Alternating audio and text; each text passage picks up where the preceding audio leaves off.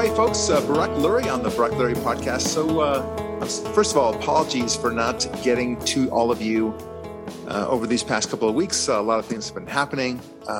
As you may know, I have a tough time with my parents right now. They're both dealing with some old age issues, and one of them a little bit more than the other, but it's still quite a struggle. So we find ourselves having some difficulties taking care of them. But thank goodness I have three siblings who are also able to help, and we're all contributing.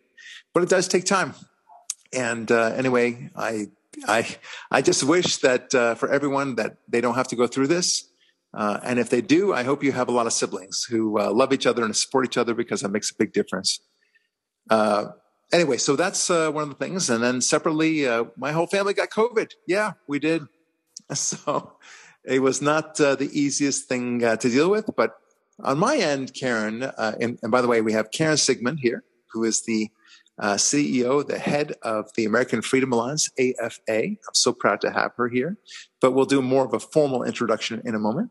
So I had COVID, and I got the COVID. Mr. COVID arrived at our doorstep. I didn't actually ask him to come. I didn't invite him, which is weird, because usually when somebody comes to your house, you just, they're invited. But anyway, so he came and visited me first, and I had a bad headache for one night and a sore throat for that same night. And then went to bed, woke up, felt great, done. I went running that morning. I felt just fine. So it was not even half a day. But then my son got it, my older son, and that hit him a little harder, but only for 2 days. He was a little bit tired, but now he's fine. And then it hit my wife, who is not fine. She just got over it like this morning, pretty much. And it was a real challenge. I mean, thanks to ivermectin, which I was able to give her, she turned the corner. It was awesome. Now, I don't think she was going to die or anything else like that, but I think the ivermectin really helped. It was amazing how quickly she seemed to turn around after having taken the ivermectin. Then my daughter got it. Then my other son got it, but each of them had it only for a day or 2 days at most, and everything was okay. But I'm very happy to report that everyone's okay now. But it still took a little bit of time out, and even though barely affected me, I had to play Mr. Mom and take care of the kids. Well, you get the idea. I think our listeners appreciate that time is a real challenge, and everyone's got some difficulties, including yours truly. All right, so let me introduce the great Karen Sigmund, because Karen is an amazing lady. She has quite a story, and this is the first time she's guest hosting with me. I'm so excited about that. Thank you, Karen Sigmund, for being on the show. And Karen, you're the head of the AFA, the American Freedom Alliance. You took over after the sad passing of Avi Davis. Yeah. And boy, you really turned this boat around. You made it really something even. It was already great before, but you made it even greater. Tell us in your own words, Karen, what your mission is at the AFA.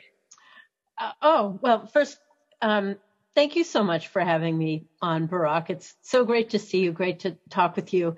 I love that you have this podcast, and glad your family is all recovered. And it's criminal that they withhold treatment, and glad you were able to get ivermectin for your wife. So, yes, I am head of the American Freedom Alliance, which I did take on after Avi had shockingly passed in 2015.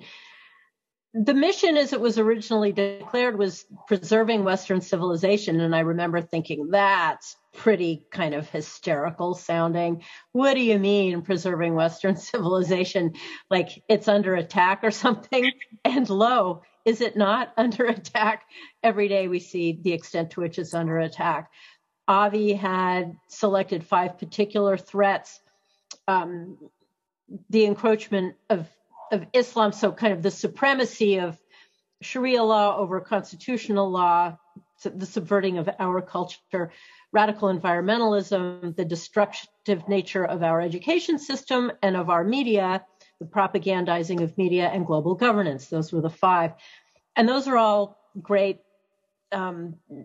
foci to have, those were serious threats. But with the with COVID coming on, and not COVID, frankly, but the response to COVID, we're seeing so many different kinds of threats. Obviously, it has to do with education and the media, of course. Without the media, the country, the world wouldn't have shut down.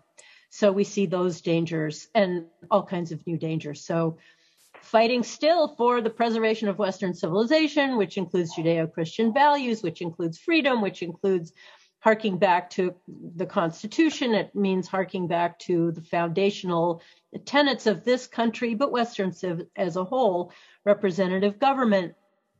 I'm going to say a really scary one, but the opportunity to say, no, I'm not going to have that shot for a disease that's marginally fatal and for which there are treatments and which we know has targeted specific groups of people, and the existence of which has permitted and encouraged the destruction of freedom throughout the first world. Yeah. And so we've taken on, and we have an anti-mandate task force, not anti-vax, get it if you want, don't get it if you don't. But it's the mandates that are destroying us. So interesting to think what Avi would have thought about everything. I mean, he didn't live long enough to see the COVID pandemic, and wow, what a response that would have been. But isn't it, it's funny, you mentioned in passing almost the Islamo world's effort to replace the Constitution and such. And those days seem so quaint, don't they? I mean, it's still happening. Do. It's not as if they agreed to not continue their push. It's still there.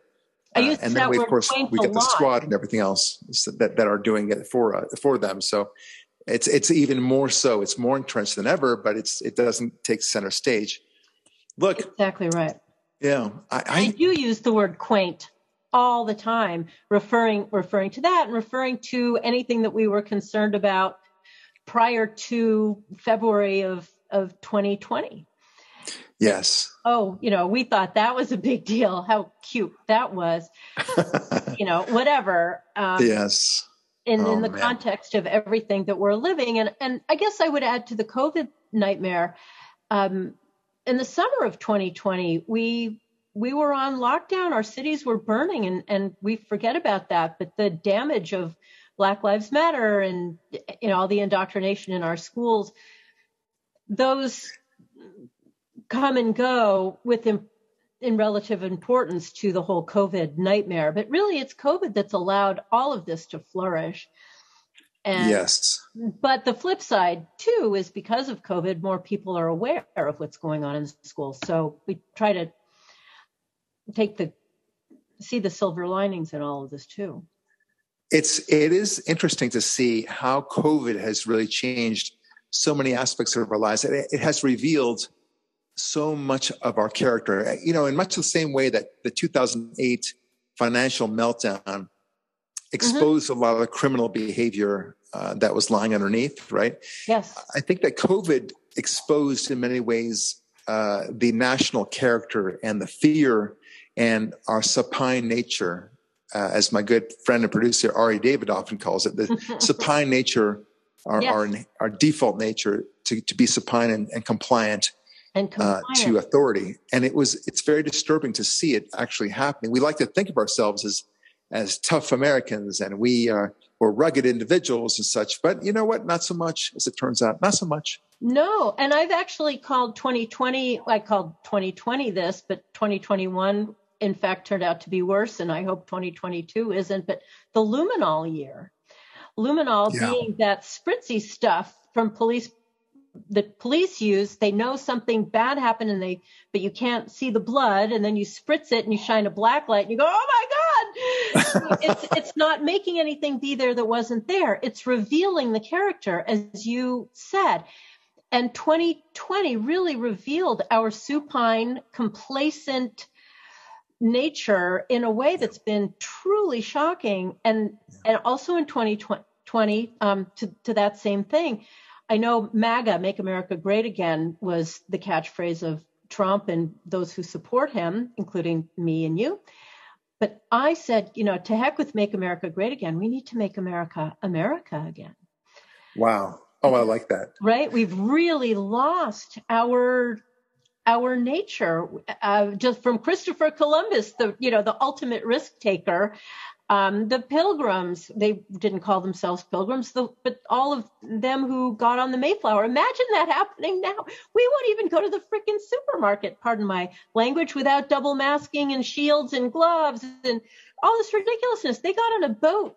Really? Well, you know what, Karen, this actually is very interesting. It dovetails nicely into what I would like to talk about today. Yeah. And I'm sure you agree with me, but the notion of how so many things that we value are falling apart. And then I want to ask the general question, why is it happening? Mm-hmm. Right. So, talking about the things that are falling apart, which is, love of America is one thing, mm-hmm. patriotism, if you want to call it that, mm-hmm. The concept of family, the concept of relationships for that matter, the concept of truth and justice, law and order, bravery, as we're just talking about now, Americanism, the notion of exceptionalism, free speech, and freedom itself. And there's so many more things, right? Of course, art. All the main virtues that we've looked back and so appreciated, yes. Yeah, so art and music, for that matter, beauty, generally speaking, the notion of purpose, all of these things are falling apart. We have mm-hmm. a sense that they're all falling apart. Yeah. And the question is there one thing that we can point to and say, that's the reason why things are falling apart? and before I proffer my suggestion, and my listeners know exactly where I'm going to go with this because I'm a one-trick pony, Karen. I'm a one-trick pony, I'll tell you. Mm-hmm. Before I do it, though, if someone were to come to you, let's say you're a doctor, and he came to you and he said, you said, look, I feel dizzy all the time. I get headaches all the time. I can't see straight. I have blurry vision. I'm exhausted all the time. And a couple of other things like, lose balance, and I have rashes and such. You might very well say, wow, those are a lot of conditions. Let's check it out. And you would go and you try to deal with the rashes.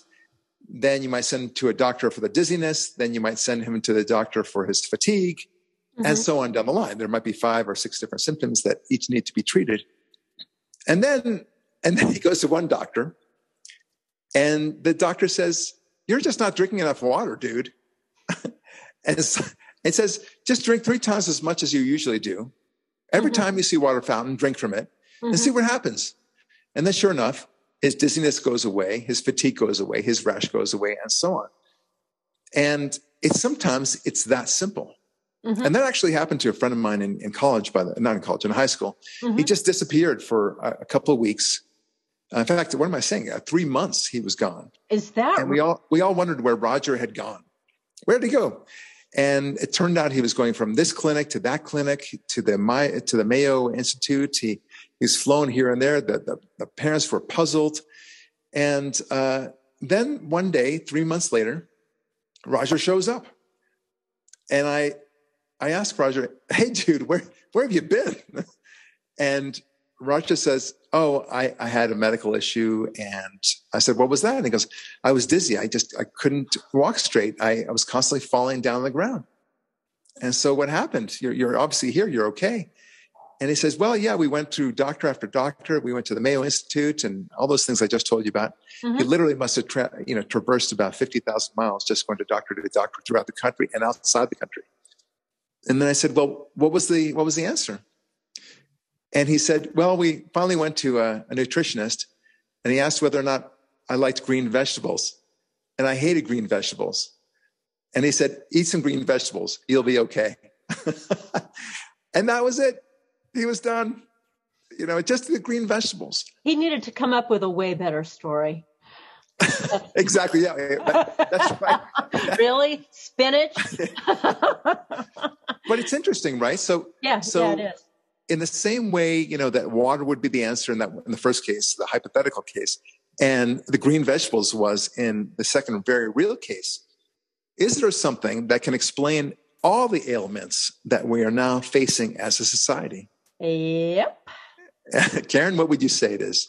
I would say, well, if you look at all the words that you cited, all the virtues, and Yes. everything that's an underpinning of this country, and that's led to us being the freest, most prosperous, and not just for us, but our prosperity has made the entire planet more prosperous. The things that are making us ill have been isolation. And I'm a real adherent of Matthias Desmet's mass formation theory, that there are a number of conditions that had to exist before we could all be brainwashed in the way that we are. They are isolation. They are lack of purpose. They are free-floating anxiety and free-floating frustration. We've all been walking around with those conditions even before COVID. Yes. They have been destroying our sense of self. They have been destroying our sense of community. They have been creating victims out of everybody. They've been pulling the rug out from all of us in terms of having a purpose, and so on. Our identities are being destroyed. The identities of our children are being destroyed. And I would say all of that is due to, drumroll, please, secularization. Ta-da! Now you see why I love this woman so much. She's awesome.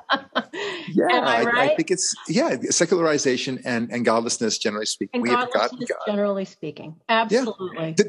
There is nothing among all those virtues that we treasure, whether it's truth or law and order, beauty for that matter, free speech even, that does not owe everything, its existence, to God. Yes. There is no, let me make this very plain as day. There is no need for beauty in a world without God. Mm-hmm. There's no good or evil, and therefore there's no beauty or ugliness. There's no right or wrong, of course, in a world without God. By definition. Right.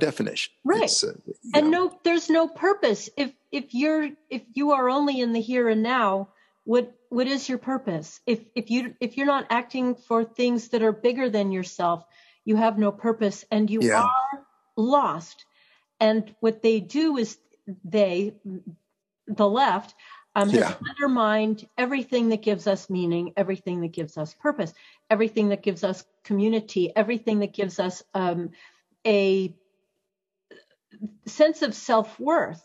And this is what's so destructive. And then COVID comes and it just completely shreds the fabric of absolutely everything. But that fabric could not have been rent without it having previously been damaged to the extent that it did with taking God away. Yeah, I think so. It's their constant push and chipping away of all the structures, the pillars of our civilization. Because, look, marriage is not important without God. There's no reason for marriage. Mm-hmm. There's no reason to have kids without God. I've said this to atheists, and my listeners know. I just beg of you, whenever you see an atheist and he has a kid, and then maybe not in the earshot of the kid, if he's aware enough, to say, "Hey, why did you have your kid?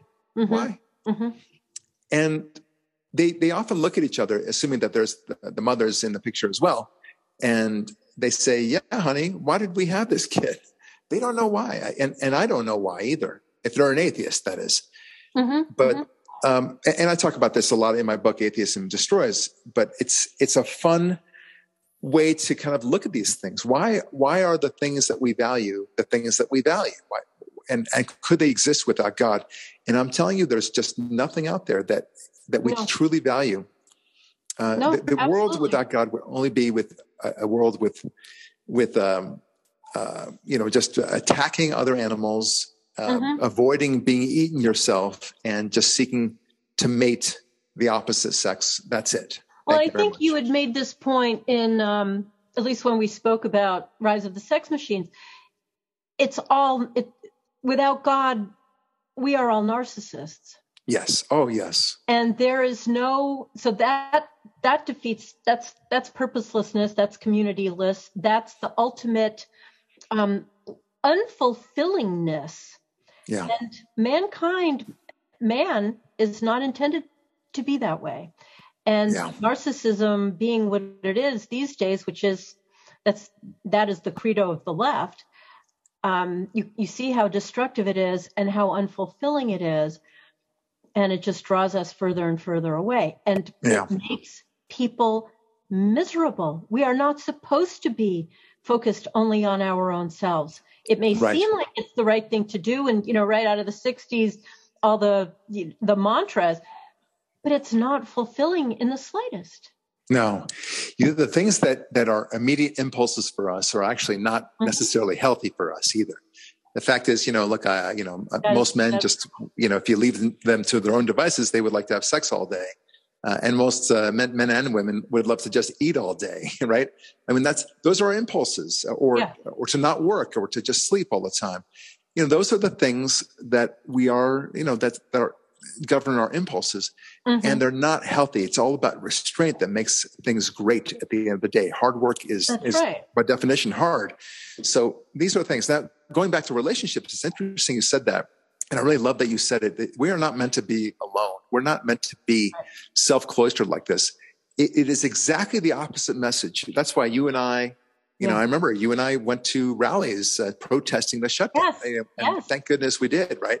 Yes. And life was fine. We didn't live in fear whatsoever. Absolutely. But the point is that it is totally antithetical to what God wants from us, what we know that God wants from us, from the Bible and otherwise. You don't have to believe the Bible. I'm just telling you, for those of us who truly are faithful, we know that God wants us to be together. The Bible, as I say in my book, it's a book about relationships, right? It's not just a bunch of stories about man conquering the weather, for example, or conquering a beast. It's about two things. It's conquering himself and conquering and developing and nurturing relationships with others, right? The story of Joseph and Jacob, for example, the story of Esau, the story of Cain and Abel, Moses and Pharaoh. I mean, all the way down the line, they're all about how people interact with one another. And that's what it's all about. Nowhere does it say, is it good to be left alone? So you and I both balked at this notion that we are all to stay in our homes and not to congregate and not to go to church for that matter. We didn't like it. We felt there was something wrong with it. In the same way that we feel it's very wrong when the global warming movement tells us that we shouldn't have any more kids. Exactly. Nope. That does not square with what we know God wants from us, which is to be fruitful and multiply. Yeah. And it's not whimsical on his part, him with an H. It's not, I want you to do this just because, I'm moving pieces on a chessboard or whatever. It is what makes us the most satisfied. It is what makes as individuals, what helps us to be the best individual we can be. It is what brings us fulfillment. That's the tiny macro individual level. It is what builds, I guess, Dennis Prager, the building blocks of society, of humanity, the family. So now we have the family. Now we have society. It's what works best. And all of those things that we've been talking about, it's not just so I am whatever, I'm following somebody's rule. These rules they're not rules. These, maybe they are rules. This is what works. Be fruitful and multiply. This is what gives humans the greatest satisfaction in life. Yeah. And you had said this before, it's not doing easy things. It's doing hard things. We could eat all day. We could have sex all day, whatever. Those are base instincts. Those are animal instincts. But we are humans. And humans need that other layer of meeting a challenge, of having a purpose, of rising to a thing that we didn't think we could do. I had been a teacher for many years, and I'm a parent. When children are their happiest, and I would contend adults also, when they meet a challenge they didn't think that they could. And to remove that opportunity, the desire, the challenge, the opportunity from kids, which is what schools do these days. Oh, we can't give them this book. It's too hard. It's when they rise to that thing that you see them grow in stature before your very eyes. Yeah.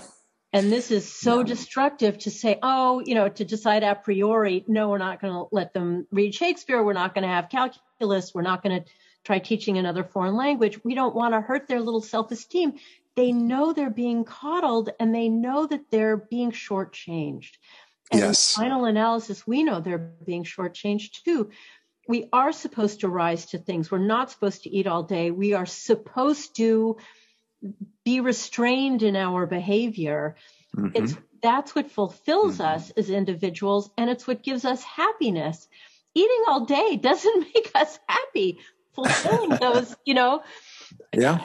Look, I want to, so I can. No, it's not a good idea. It's not a good idea. And going back to your point about children conquering their fears, or for that matter, challenges and obstacles that they thought they couldn't do before. I can tell you as a parent of 3 that my greatest satisfaction, my greatest moments of joy is when I see my child conquer a fear.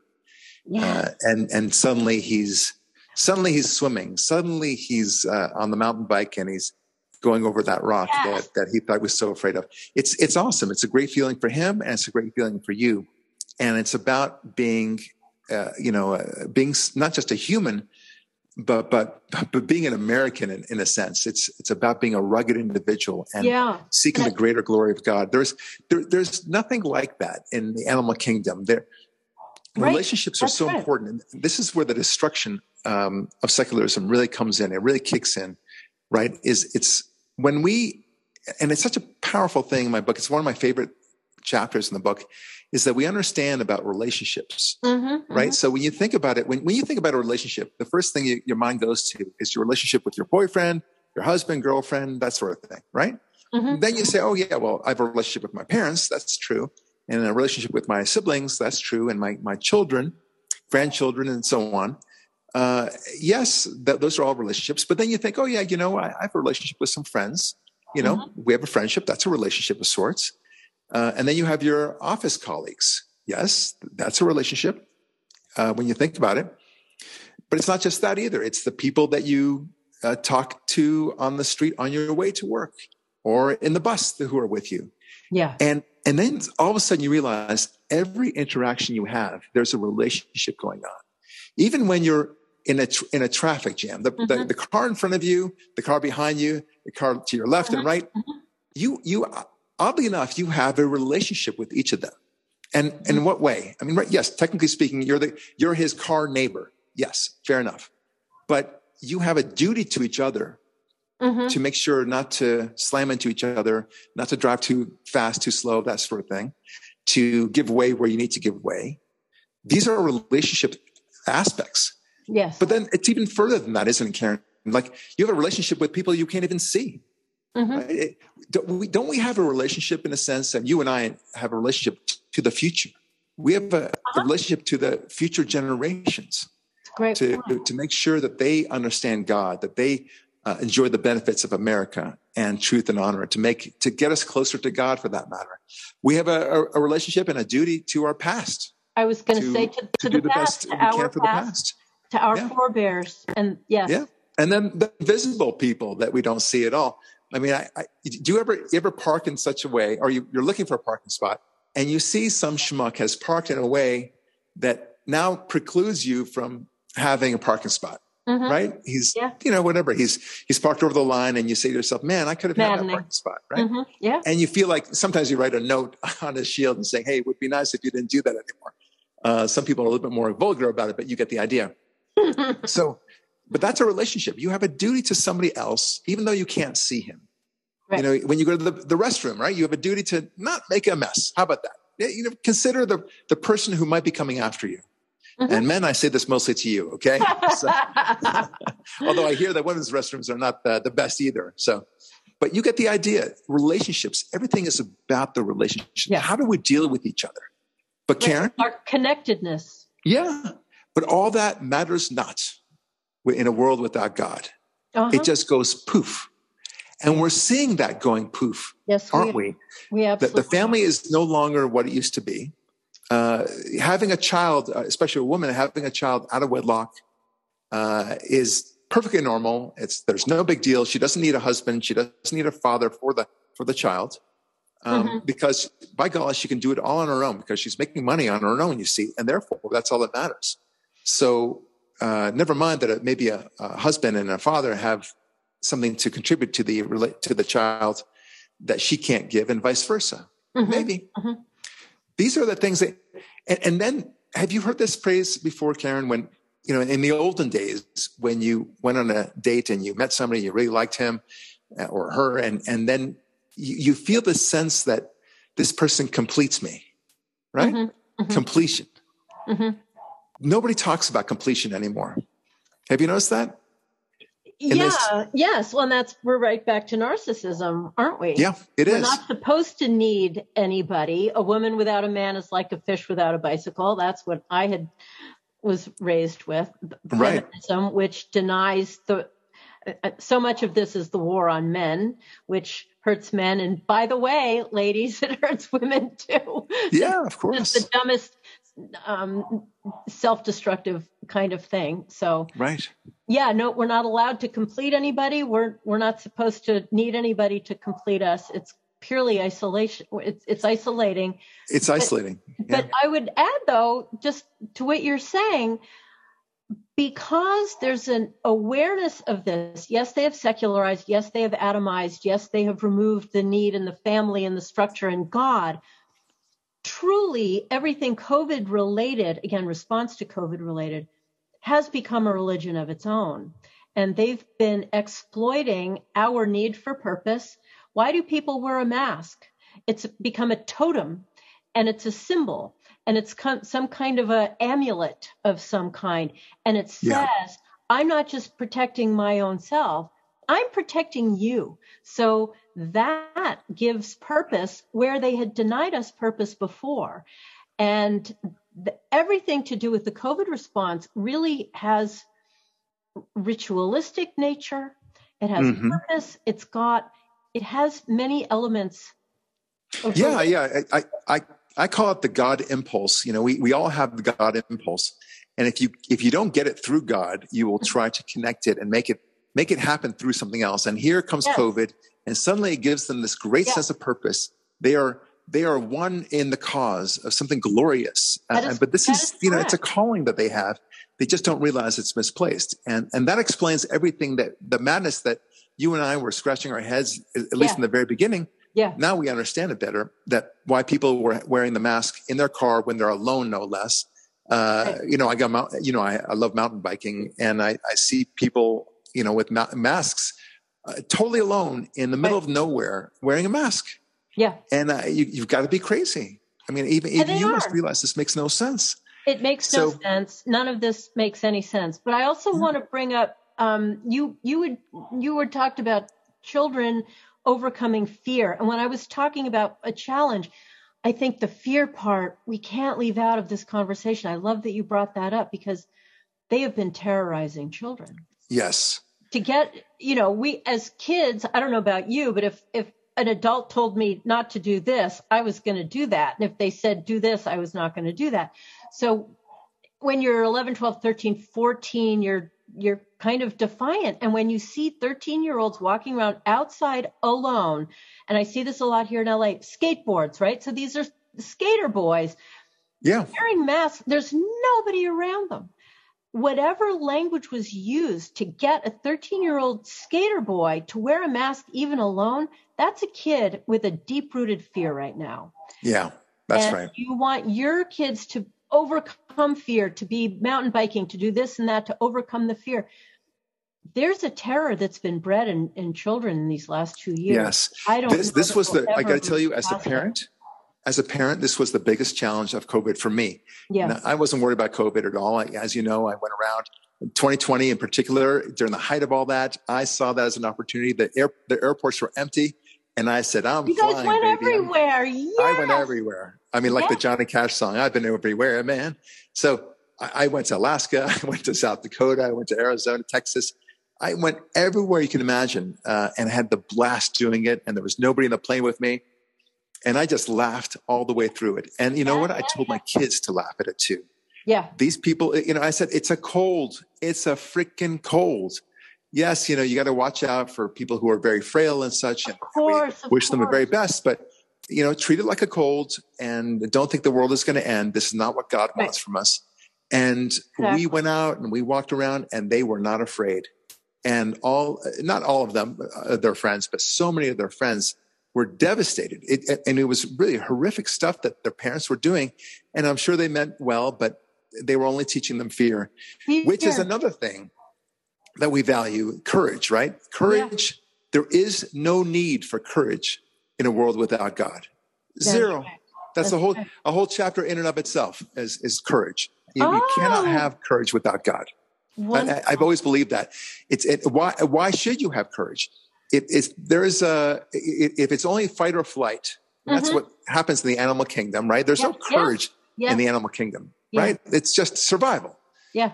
And courage is a uniquely human characteristic. That's what it is. You are going to love this then. The American Freedom Alliance, we have a newsletter. I've been working on it. I just haven't been able to launch it because it's not a trivial thing. But our newsletter is called Tharos, which means courage in Greek. Oh, really? So we've got our Western Civ heritage, Greek, and Tharos, which is courage, because that is the thing that without it, none of the rest matters. You can be smart, funny, blah, blah, blah, blah, blah, have conviction, have, right thinking and all that. But without courage, you got nothing. And I love what you're saying. It is uniquely human. Yeah. And without God, there is no need for it. So Tharos, that's our newsletter. Oh, that's I love it. Yeah. I love it. It's so interesting when you ask a devout Christian or devout Jew, somebody who has God in his life, and you say to him, what if you were fighting the Nazis? You were of age at the time during the Nazis. Would you want to go to war and fight against the Nazis? And every one of them would say to a man, yes, I got to do it. And I know that I might die, but this is what you have to do. You have to fight evil. And that seems straightforward enough. You ask an atheist. Maybe the Nazis is not a good example because people, have this romanticized vision of fighting the Nazis of our own selves. Yeah, exactly. But if you were to tell them, look, if there's some sort of existential threat against America and you were asked to fight, would you do so? And they all say to a man, no, that's America's problem. Let some other sucker do that. Yep. They don't use the word sucker, but they basically mean, I don't want to do it. My life is precious. Life over everything. They really mean that. And they say it over and over again. So, and they'll say, I'm okay. The irony is, I'm okay. Say again? And they'll say, I'm okay. It's all right. I'm okay. Like it's only exactly. Narcissism. It's only about them because there is no past, there is no future, and there is nobody else. Yeah, that is the way they look at it. So ironically, but for the Christian or Jew who did fight, was willing to sacrifice his own life, they wouldn't have the freedoms to now talk about how much they hate capitalism in America, generally speaking, and how evil America is. They might have very well gotten their wish had nobody joined the army at the time of World War II. Anyway, you get the idea. But I made the bold statement before that without God, so many of the things that we value would all perish. Yes. And one of them is law and order, right? So, in my book and otherwise, but I don't think this is an incredible insight. It was too easy for me, this particular chapter, Karen, where I said, okay, I'm going to assume. And maybe I'll find out whether I'm right or not, but I'm going to assume for the sake of discussion that the mafia are not religious people. Drug cartel leaders, not religious people. Sex traffickers, not religious people. Mass murderers, serial killers, not religious people. And you know what I found, Karen? I was 100% right. There is nobody that you could say in the mafia, drug cartels, or otherwise, who truly believes in Jesus, who goes to church all the time. It just doesn't happen. All the serial killers, all the mass murderers were avowed atheists and narcissist atheists at that. Yes. So it's very telling. Now, that doesn't mean, my dear listener, it doesn't mean that if you're an atheist, you're going to become a drug trafficker or a killer. I get it, okay? But it does mean that if you are a killer and a sex trafficker, drug trafficker, and all those other things I mentioned, it does mean that you are an atheist under those circumstances. Yeah. So be careful about your ideology. Your ideology is not so awesome. How about that? You think it is, and they think that it will solve all the world's problems. And then you ask them how. I mean, it's only caused problems. But I can tell you, day in, day out, that every virtue that we love, including law and order, is thanks to God. And with secularism, and I really want to draw a harsher critique of it, because secularism, yes, by definition implies godlessness, but secularism is almost quaint, because when people say secular, well, because then they right away go to this notion that, well, we want a separation of church and state. We don't necessarily want, senators and congressmen doing everything for God. They could be informed by God, but anyway, it gets conflated, is what I'm saying. But true godlessness, actually ripping God out of society, that's when bad things start happening. Like not having enough water, not having enough of the green vegetables that we talked about before. Mm-hmm. So if we know that if we plugged in God, if everyone had a notion of God within them, we would not have any of these ailments that we're talking about. That's right. Yeah. So I love that. Free speech was my favorite one, Karen. It's an interesting thing. When you think of free speech, you think that, okay, well, other democracies have free speech too, like Australia and England and France and Canada and so on. Mm-hmm. And technically speaking, they do. They have free speech, but there's something about America. There's something unique about Americans' versions of free speech. We sense that when you come to America, boy, oh boy, that free speech thing, that's a little bit more intense. And nobody seems to know why. I've asked this basic question to so many people, and they don't know why. I would say that elsewhere, while they may say that they have free speech, they also protect other people's rights from being harmed or offended by somebody's speech. And we don't have that kind of commensurate whatever. Free speech has to apply to speech that somebody might object to. Or what's the point? Yes. Why are you protecting a thing that doesn't require protecting? So elsewhere in Europe, Australia, elsewhere, there is essentially a bulwark against actual free speech. And that is, yes, you can say whatever you want, but I have a right to not be hurt by it. Right. Yes. And then they really feel that. They really feel that. Yeah. Yeah. But it might be simpler than that, Karen, because the question is, you're describing the difference, and you're right. That is exactly the right difference. They feel that free speech has its limitations, but it begs the question, why is it so? Why is free speech in America, when we have that sense of free speech, why is it so different here than it is over there? Well, also all of our freedoms we consider, and this is maybe where you're going with this, we consider to be given by God and protected by the Constitution. Give the lady some flowers. Give the lady the jackpot. She goes home with a Chevrolet. That's right. Yay. But right. You get a Chevrolet and you get a Chevrolet. Yeah, exactly right. Nowhere else. It's what rights should we grant people? Right. Ours are the only ones that say, we've got these. We're just codifying them and protecting them, but we didn't give them. We can't take them away. That's right. So elsewhere, what's the big long list? You have a right to not be hurt. You have a right to a nice house, a good job. It's a very backwards to our thinking. Yeah. Or backwards way of looking at the very notion of rights. What are rights? They just come. If rights only come from man, then man can take away those rights. Exactly. It's as simple as that. And as far as free speech is concerned, that's exactly what we're seeing. People see that, well, it's not God-given, certainly not in Europe, and therefore, well, yes, it's a right, but it's a right just like you have the right to go driving, and you can go as far as you like and whenever you want. Yes, but you also have to obey all these rules of the roads that constantly change all the time. So you can drive, yes, but so long as you don't offend anybody else, smash into somebody else. And look, the rules of the road, that's not a God-given right. We understand that. Right. But when you assume that free speech is the same level as the right to drive, then we've got a problem.